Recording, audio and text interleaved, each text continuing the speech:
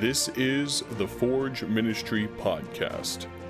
The Forge Ministry began in 2022 with the purpose and burden of shaping, strengthening, and sharpening men for the ministry.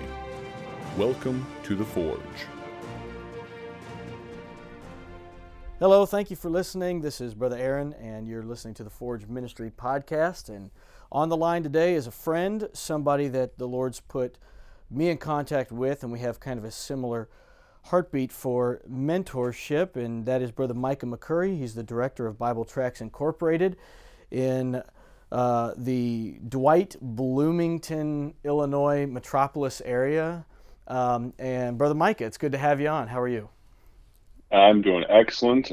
We do have to correct, I don't think there's anything metropolis about Dwight. But all that to say, I do appreciate the opportunity to be on the podcast today. Well, in the interest of full disclosure, when the Lord kind of put this idea in my heart, Brother Micah and I didn't really know each other. I wouldn't have maybe considered us friends, maybe acquaintances, and through the process of a friend, we were able to get in contact, and we began talking about this idea. And it turned out it was kind of a mutual passion, and I wanted Brother Micah to come on for two reasons. Number one, because he was instrumental in starting this, and number two, because Brother Micah is going to be creating some content in the future and helping with, he's already helped with a conference that we've had, going to be helping to host others and to just create content for the Forge Ministry. So, Brother Micah, I thought we would just start with kind of a little bit of maybe just sharing our hearts as young men about the genesis of this podcast, why we have it, and what really is the why to us of the importance of mentorship. So maybe just give us, a brief, look at, for you, and maybe, we won't get into all of our background and where we're from and everything like that, but why for you is this such a passion and something that's near and dear to your heart? Absolutely. As you were talking, just kind of parenthetically, just a statement you made about how joint interests, the companions that you acquire along the way, and how we were kind of acquaintances and became friends and battle buddies in this endeavor. I heard it said by a wiser man than I that direction determines destination. But and while it's very true, it also determines who your travel companions are as well. Correct. The people on the road with you. And I'm thankful, not to dive into this aspect too quickly, but in reality, that's a large portion of the burden for mentorship that I have. I've been blessed with some phenomenal mentors. I've been blessed with some people that I could call and discuss literally anything pertaining to family, ministry, personal weaknesses, things I'm struggling with, need for wisdom, and et cetera, et cetera. And looking out at the landscape, the amount of young men that apparently bemoan their lack of mentors. And then at the same time, I see men of a previous generation bemoaning the lack, the landscape, the dearth of young men to invest in. And Correct. I'm thinking, well, over here, I'm talking to young men that need mentors, and I'm talking to older men, and men that I would consider well worth their the weight in gold, and guys that I would want investing in me. And if we could just get these two generations to meet, I believe some great things could happen, specifically for the cause of Christ. And so, not every burden is a calling, and I realize that. But I also look at the opportunities that God has given me, and the few and far between strengths that I've been given. And one of those is being in evangelism, the opportunity to meet a lot of guys. And through that, the opportunity hopefully to be with Brother Harris and with other folks, a little bit of a lightning rod, a little connector for the generations.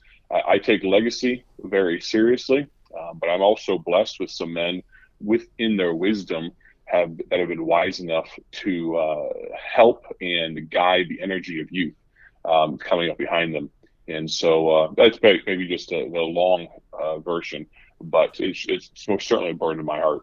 Well, I would agree to those sentiments, and one of the things that I will chime in with and agree is that I do believe, as you know, in a short time as a pastor, there is a bit of a generational gap, I think, in our churches today, that you don't really see that as a pattern in the Bible. I think you can go to the book of Titus and you can see, the younger learning from the elder and the elder being willing to teach the younger. And there's really no generational gap that you see within the church, but there's a tendency today for us to maybe be a bit more segmented and a bit more disconnected from one another than we should be. And that's kind of, I think, the reason why. And I would agree with you, Brother Micah, that I know that I am really the product of several very good men and their investment in me. It's not like any of this, anything that I've come up with is just been my own creation. I think we all, to some degree, ride on the shoulders of those who have gone before us, and that needs to be acknowledged. And I think that's a biblical principle. And when we decide to farm out our duty of mentorship to another institution or to, somebody on YouTube or somebody's book, I think we do a disservice to the ministry as a whole.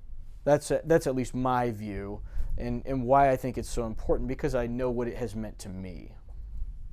You're exactly right. And to that point about farming it out, we're really big on personal responsibility, or at least we act like it. Right. We talk about the autonomy of the local church, and we talk about how we are local churchmen. Well, I will say a resounding amen. And we talk about the priesthood of the believer and the fact that we will stand before God for ourselves, and that we also have direct access to God. We don't have to go through a priest and all of that.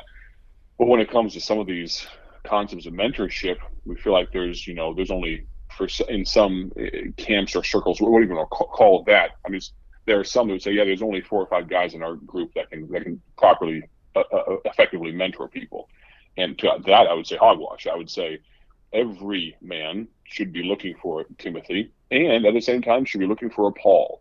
And I don't think there's any time frame that we should stop learning. And yes, there will come a time when some men are seasoned enough, mature enough, and have the experience that their Timothys have all passed on. And to those men, I tip my cap for their continued faithfulness.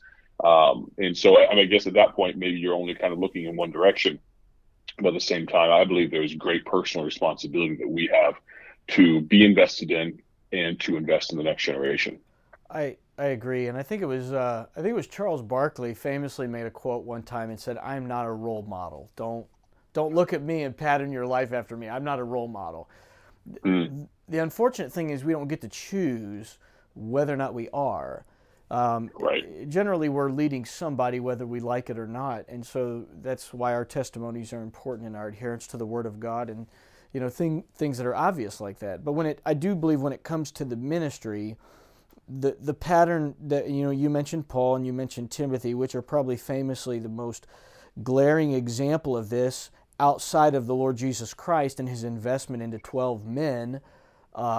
That's what you see, the pattern in the New Testament church, but you also see this as a pattern in the Old Testament. And I think one of the things that Paul told Timothy that I like in the book of 2 Timothy 1, in verse number 13, he tells him to hold fast the form of sound words which thou hast heard of me. And of course if you've studied your Bible, on this topic, 2 Timothy 2:2, the things that thou hast learned of me, the same commit thou to faithful men who shall be able to teach others. There's a personal passing down of sound doctrine and sound words that has to be continued in perpetuity for things to continue the way that it always has. And part of what we see in America right now is the breakdown of that. When we're not passing down the actual truths and the values and the disciplines and the heritage, you see the whole thing kind of fall apart. And it's true about Bible doctrines or ministry. It's, we start, when we're more interested in young guys going to Idea Day than they are learning from the Bible or learning from the men of God who brought them up in the words, those sound words, we're in big trouble, and we're beginning to see that. And so I do think that there is, to your point, personal responsibility on both sides. Timothy has a responsibility to Paul, but Paul cannot shirk his responsibility to invest in Timothy either. that when there's two sides that have a mutual goal in mind and a mutual love for God, I think it's actually a pretty easy thing to have a very biblical and healthy mentoring relationship. Absolutely. And exactly to that point, at the end of the day, we're both members of, you're a pastor of a Baptist church. I'm an evangelist out of a Baptist church. But the vast majority of Baptists that I know and associate with would also consider themselves biblicists firsts. Right. They are Baptists because of the Bible. And to that point, that is our sole authority, final authority. And it should be in all matters of faith and practice, including how we pass on to the next generation. This is not some situation that we can afford. And just looking at the state of the world, we can't afford to rely on man's philosophies. You can look at how rapidly the world is approaching evil being, well, already is evil being celebrated and things of that nature. And what we need as men, as churches, as Christians, we need men that will be biblicists and return to some of those things, including when it comes to mentorship. I don't think that anything we talk about in this podcast or any of the conferences that we host or any of these endeavors truly is a new thing.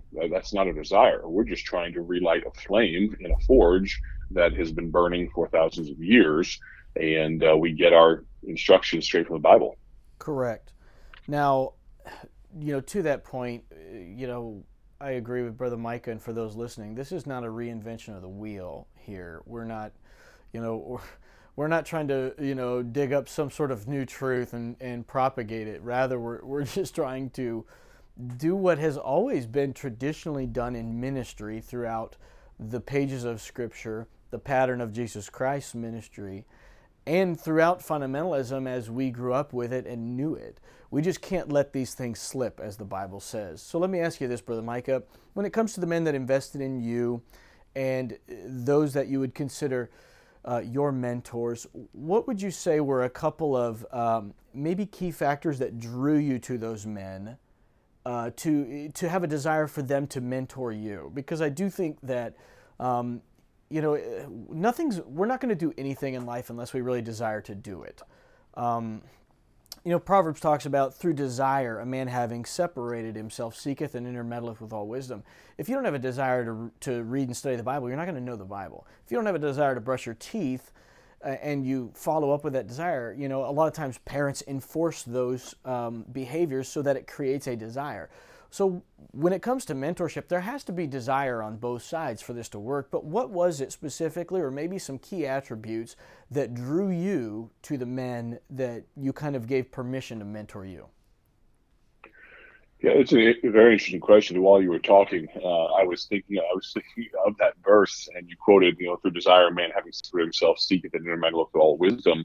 And so from my side, it was something I desired. And so I was willing to do the work to go find these people. But why or how these men came, I think, number one, I don't want to downplay the role of God, of the Holy Spirit, Correct, in this, and how he puts people together. We spend a lot of time sometimes trying to manufacture mentors that are not supposed to be the one for us. And also I would counsel that you don't, in multitude of counselors, there's wisdom, absolutely. I'm not not advising people to have 36 people that they call at every decision. What color tie should I wear for church? Right. I don't need to call my mentor about that, nor do you need to call a dozen more. But at the same time, I would say one of the key factors that just springs to mind is the word balance. I think it's an indexed concept and underutilized, not philosophy. It's just part of biblical living, really. I've one of the best ways I've heard it put about balance is it doesn't matter what you are out of balance on. You are out of balance. Right. If it doesn't matter what you choose. I've heard a story of a man that split his own church, a pastor split his own church because the people in his church did not love the deaf community, the hard of hearing community enough. So he split his church off and went and started a deaf community church. Wow. Okay, and just by way of illustration. And then you get into the silly ones we all hear about, someone splitting a church over the color of the carpet, and all that. I would say, I can't believe someone would be so out of balance that they would do that. Well, here's the thing, friend. I don't care what you're out of balance on. You can be out of balance on seemingly good things, but if you put a higher priority on it than God does, then you are out of balance. Right. And so, to that point, the men that have been instrumental in influencing me have been men of balance. Men of grace and truth, men that are not afraid to absolutely stand in the gap and to do battle as necessary. But in the aftermath of the battle, they are phenomenal medics, and they do a great job of binding wounds as well. And so those are the type of men that I want to surround myself with. Right. I am all about charging into the gap and into the breach, and charge the light brigade. Guns on the left and the right and the center of us, and we're all gonna die. And here we go. I'm for it. That's great. But at the same time, we're on battlefield, brother, not a recreation room. But battles have lulls to them, and men that are constantly screaming appear to be out of balance. But on the other end of the spectrum, I'm not looking for men that are constantly in the rear ranks. I'm not looking for guys that never seem to get blood on their uniform. And so I would say balance would be absolutely the first thing that just comes to mind in answer to that question. Well, and I think that that's a very biblical concept, right? So Jesus is kind of the perfect example of all things in our Christian life. But in particular, the idea of mentorship, that's what his ministry essentially was he gathered to himself 12 men and essentially modeled and taught them the ministry and doctrine so that when he left, he said, as the Father hath sent me, even so send I you. And Jesus is described exactly that way, full of grace and truth. And certainly he had men that were probably a little bit more on the grace side in his a group of 12, and we know that he had several that definitely majored in the areas of truth more than they did grace or mercy, and he showed them the balance of both of those things. So I do agree that balance can draw you to that. Another thing that I would just add, and people that I've kind of drawn myself to, were people who were available. There are some people where you kind of you say, man, that's somebody I'd like to be like, or you almost, I don't like to use the word idolize, but it's somebody that you look up to or somebody that you think of very fondly, but there's such a great gulf fixed, if you would, between you and that person, and there's so many, sometimes layers of protection and bureaucracy almost between you and that person that It's impossible for you to actually have any sort of a meaningful relationship. And one of the things I've just personally found to that point is that you tend to be close to the people that you can get close to. And if there's, you're exactly right. If someone's not going to make themselves available, or they're going to kind of just, I'll give you half a second after church, and I'm like, that's just not somebody you can let develop you, because there's no way you can have a mentor without time being involved. And it has to be somebody who's available and who, will take the time with you. Otherwise, it's going to be a pretty shallow relationship. You're right. By way of personal illustration, I'll bring it down to where the rubber meets the road, because these are the types of illustrations that help me. Hopefully they're a help to the listener as well. I've had this happen to me, and so I have a sense for how it feels. I was at a conference not long ago, and the way it transpired, I know was not intentional and was completely just, not seeing the person and whatnot. It would make more sense as I describe it. Conference, lots of folks around. It was during mealtime and all that type of stuff. And there's an older man of God, well-seasoned, many years of pastor, and a young man. And the conference was coming to a close. The young man was going to have to leave a little bit early before the last service. And I knew just by his body language, he was wanting to talk to that man and just say his goodbyes. Just say, hey, basically just give honor words to do. This man invested in me. Want to say goodbye.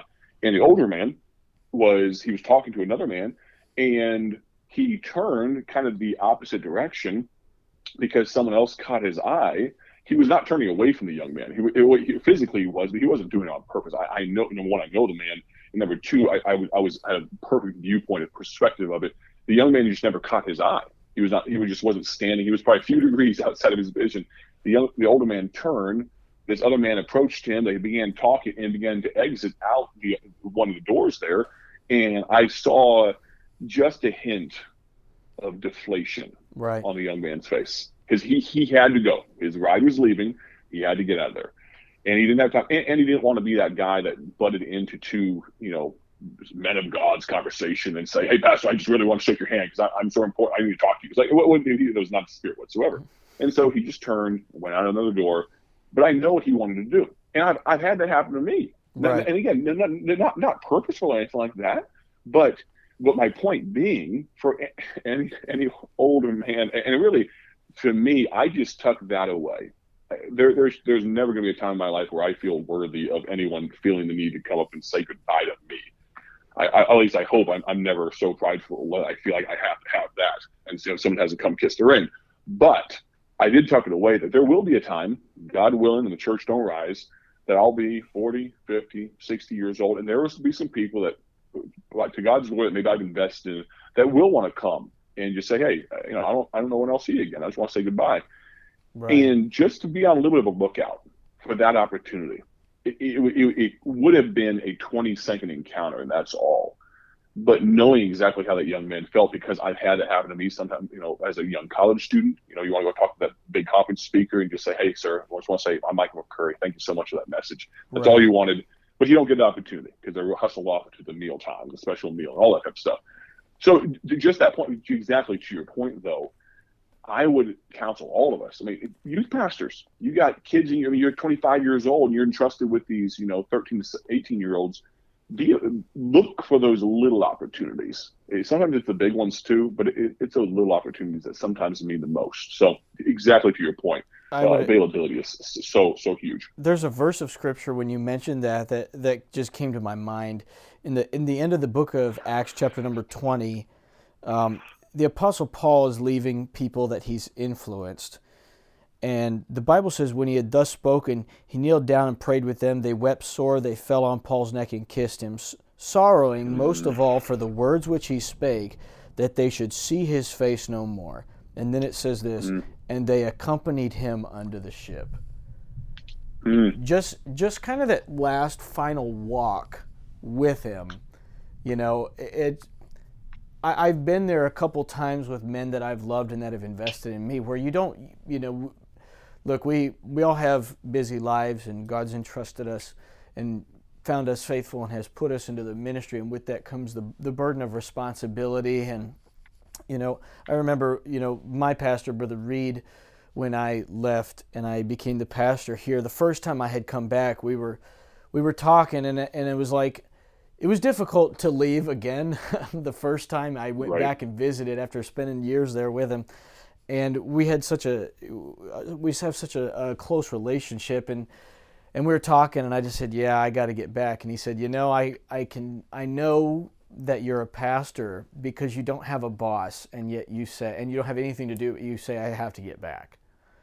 Because that's how a pastor's heart works. And I remember we just kind of stood there and we just kind of hemmed and hawed back and forth for a few minutes. But it was kind of that, he just kind of like walked me to my car. It was like that. Just you accompany him to the ship, you fall on their neck and just say, "I love you. I'm so thankful." And until the next time, you don't get to see each other very often, and you do have to take advantage of those opportunities. And to your point about, you have to be aware, even in the, as a younger man and being in the ministry, God begins to slowly, I think, broaden your scope of ministry and your level of influence as you have the humility and the maturity to handle that. And as he does that, you have, like, Jesus was walking through a crowd, and nobody else really noticed this very short man of stature up in a tree, except for the Lord. And I do think that there's a tendency to not view the little people, so to speak, that are in the trees or that are on the peripheral of maybe our ministry.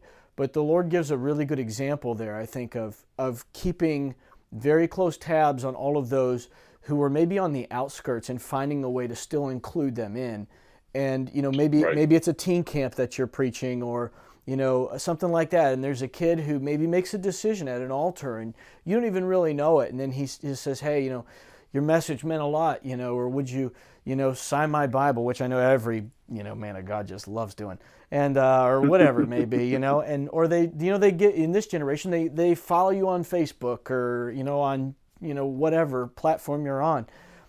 That's just a level of influence that God's given you for a reason, and you do have to steward that to the best of your ability.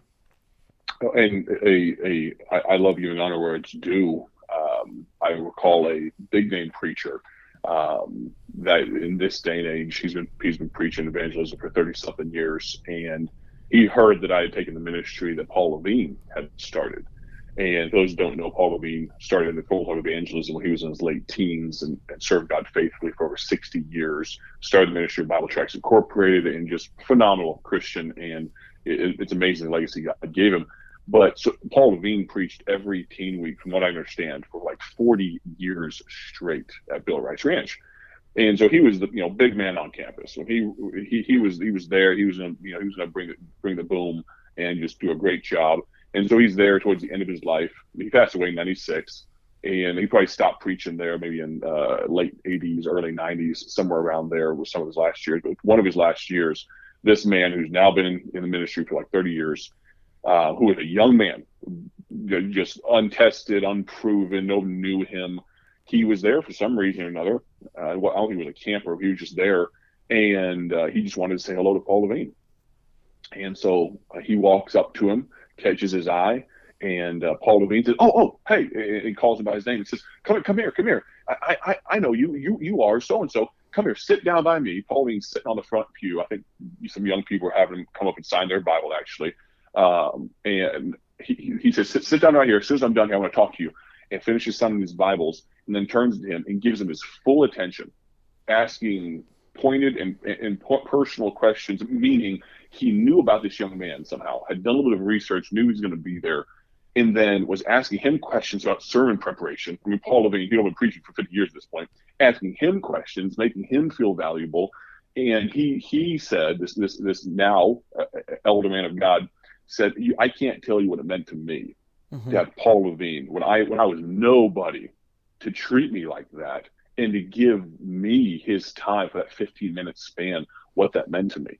And I believe, I'm firmly convinced that one of the reasons Bible Tracts Incorporated continues today is because God just blessing the legacy of Paul Levine. No, there's no doubt about that. And I certainly think this is, to kind of sum up here and wrap up, that this is the reason why we felt it necessary to, at least kind of rekindle, as you'd say, the flames of this thought process and this idea, so that it becomes commonplace and it doesn't become the outlier anymore in ministry, or really not even necessarily specifically to ministry, but within just the four walls of the church and even in the home, that there's a mentoring attitude between the older and the younger. Brother Micah, I appreciate you coming on. We look forward to you making some content for us and record some podcast videos. And of course, as we look towards future conferences and meetups and whatnot, we'll have you on more often and all that. But we want to thank you for coming on today, and Lord willing, we'll be able to talk again soon and discuss a couple other aspects about mentorship that have been important and helpful to us. So we certainly appreciate your time. Excellent. Looking forward to talking to you again soon, Brother Harris. All right. Thank you, brother.